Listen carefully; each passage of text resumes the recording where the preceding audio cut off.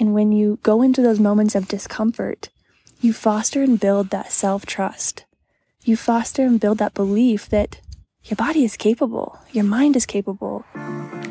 Heyo! Welcome to Built to Be You. My name is Michaela, and I am so pumped that you're here. I made this podcast so you can uncover what it means to be you and learn how you can fully step into your potential while trying to navigate your 20s, overcoming previous failures, learning to face your fears, dance with your emotions, and take messy action in order to build and become the best you. You can expect a little bit of mixed tough love and a whole lot of real talk. But let me just say, this journey is so much more fun with a bestie, so buckle up and let's do it together.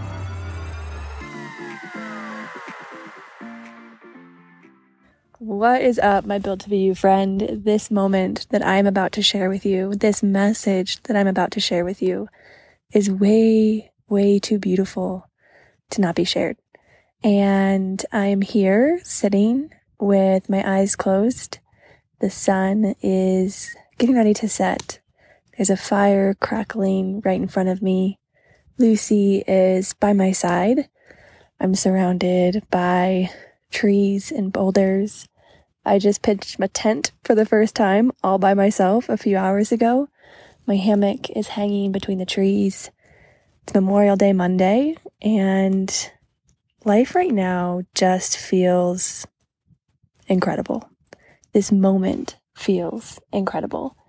And I want to share a message with you about glass ceilings and broken dreams.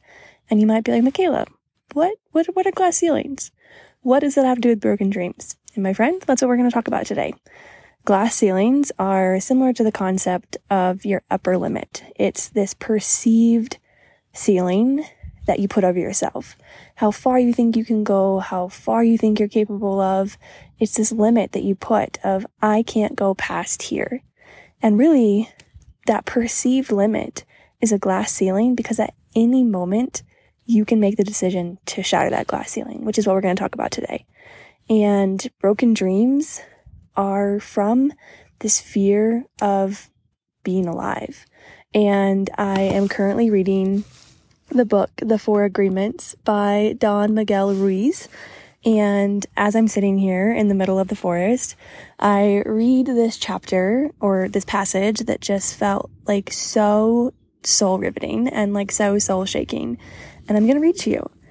And it is, that is why humans resist life. To be alive is the biggest fear humans have. Death is not the biggest fear we have. Our biggest fear is taking the risk to be alive. The risk to be alive and express what we really are, who we really are. Just being ourselves is the biggest fear of humans. And you need to back 30 that. You need to go get this book, The 4 Agreements. That's literally on page 17, and that's all the farther I've read. But after I read that paragraph, I pulled out my journal and I really started to reflect on this fear of being seen, this fear of quote unquote being found out. You know, some people might call it imposter syndrome. Some people might call it the imposter monster, whatever you call it. It's this fear of truly being yourself, being alive, being who you are at your core. And instead adopting to this safe story, this narrative that, you grew up with. And as children, we adopt our parents' beliefs. We aren't given a say. We're praised, good girl, bad girl, whatever. When we do the right things, when we do the things that our parents want us to, they say yes. When we don't do the things that our parents want us to, they say no. Maybe it's a slap on the wrist. Maybe it's time out. And so we're conditioned to do what they want us to do or believe what they want us to do. So we're conditioned to believe what they want us to believe. We're conditioned to do what they want us to do because from such an early age, we wanted acceptance. And as humans, Maslow's hierarchy of need, humans need humans. Humans need connection. And a lot of times we think that those connections have to be proof. They have to be proving ourselves to others. They have to be proving ourselves to ourselves. And really, it's this concept of blessing and releasing, or maybe it's even shifting your image of what perfection is and how it exists in your life. But let me give you a little bit of backstory, and I want to talk about the comfort crisis. This feeling of discomfort that we tend to shy away from, whether that's when it comes to doing new things, sitting in silence, applying for new jobs, having hard conversations. And the discomfort of this day in particular for me is like off the charts. I started the morning by running the Boulder 10K. I had signed up for it impulsively yesterday, so Sunday at like 3 p.m. in the afternoon. I was like, you know what? I'm just going to sign up because why not? And this week I've decided to break up with my Garmin watch. Is it going to be a forever thing? I don't know. But the backstory here is I ran a half marathon about a week ago, and I was so fixated the entire race, looking down at my watch, and I was being driven by the numbers that were being reflected back at me. And I was like, this is so frustrating. Like, I am so much more than a number. This race is so much more than a number and a pace. And I've been going on walks all week long, really mindfully, detached from the outcome, not walking for a certain amount of time or a certain pace or a certain distance, just walking because it feels good in my body. Going to the gym and doing a strength workout, not worried about for how long or how many calories I burned, just doing it because it feels good in my body. So you know what? I was like, I'm going to run this race without my Garmin watch. And if you are like not a runner, or you're not somebody who wears a watch or a fitness tracker watch, you might be like, I don't understand the big deal of this. And like, it's a big deal, and it is a mind F not wearing it. And now here I am, okay, so I ran the race without a watch. More to come on that in a second, because it's really gonna like wrap up today's episode. And now here I am in the middle of the woods, alone, silence, boredom, no notifications. And I've been reminded today how when we get in moments of discomfort or unfamiliar, our brain yells, safety, and then triggers a comfort habit. For me, that was looking down at my watch. I didn't have my watch on today during my race, and I kept finding myself looking down at my wrist to confirm or deny that I was on the right pace or on the right track, when like, the watch doesn't get to tell that story. The body does, So eliminating the watch allowed me to really get in tune with my body and how I was feeling. Being here in the woods, like being bored for the first time, and I don't even know how long. And I don't want to say bored and like, oh my God, I don't like being here, because like I'm thriving and I'm having so much fun, but bored in the sense of like, I'm not doing something. I'm not looking at my laptop. I don't have cell service, so I'm not looking at notifications. And once I when I first got here and I was reaching those points of boredom, I found myself reaching for my phone to aimlessly scroll, reaching for that validation, the pace, the people, the likes, the praise. And in a world where we get to be ourselves, we're afraid to live because of the fear. Like that passage, the fear of not getting it right, the fear of discomfort, the fear of letting other people down, the fear of letting ourselves down. And this day, running the race without a watch and being here camping solo for the first time, it's about so much more than that. It's about so much more than being able to pitch my tent solo for the first time, which like, yeehaw, let's go. It's about reconnection with myself. It's about forcing myself to be bored, to learn to be okay with silence. And it's beautiful. And I just want to remind you that today's discomfort becomes tomorrow's comfort. And our threshold for discomfort is always evolving, but also so is our comfort level. And comfort creep happens when things get comfy and cozy. You get stuck in this autopilot cycle. You go through your day-to-day routines, your day-to-day actions. You live in a warm, furnished environment. I'm assuming you have running water. You have the heat set to your perfect temp, whether that's 64 all the way up to 74, which like, I'm like a 70 girly, side note. But we sit here and we get so acclimated to having everything just the way that we want it.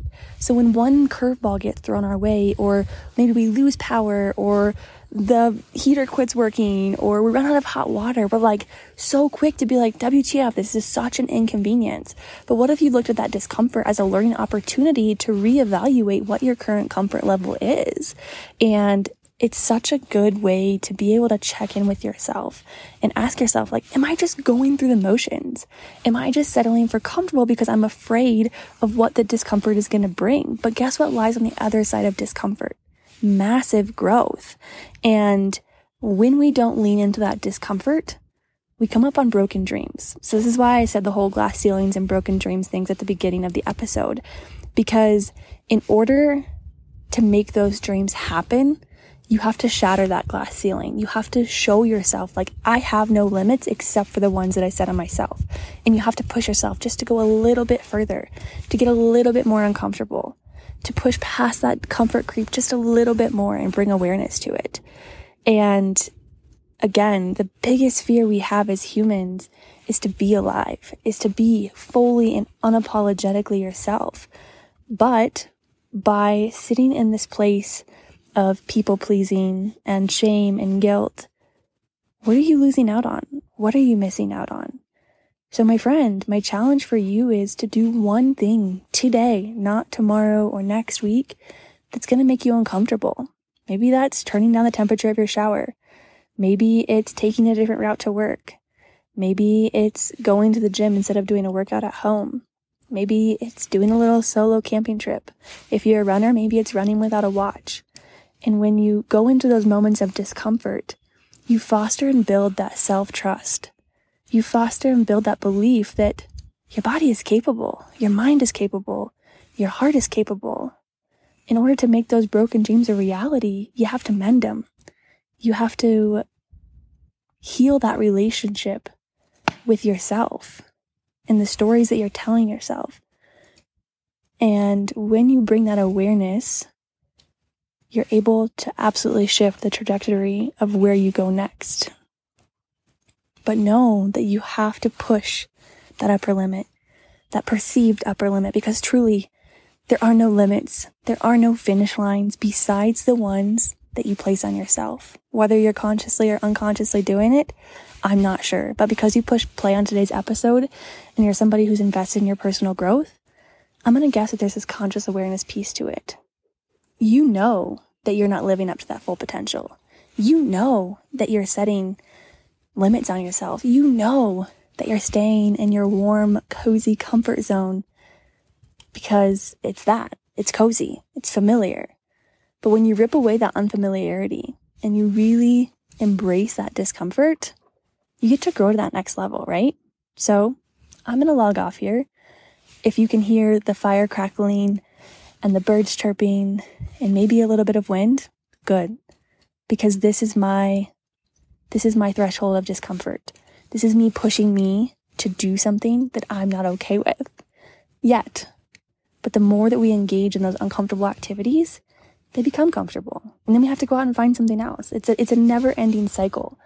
But I'm going to sleep here with Lucy tonight in our tent, and we're going to stargaze and roast marshmallows, and we're going to do it all by ourselves. And I think there's so much beauty in solitude and learning to be okay with doing things by yourself, because when you find that healing and that peace within you, you then get to go pay it forward to other people in your life. Friendships, intimate relationships, coworkers, all the places, all the people, all the things, right? So, my friend, I hope you have a kick-ass week. And no matter where this episode finds you, whatever season it finds you in, know that you are doing your best. And I'm really, really proud of you.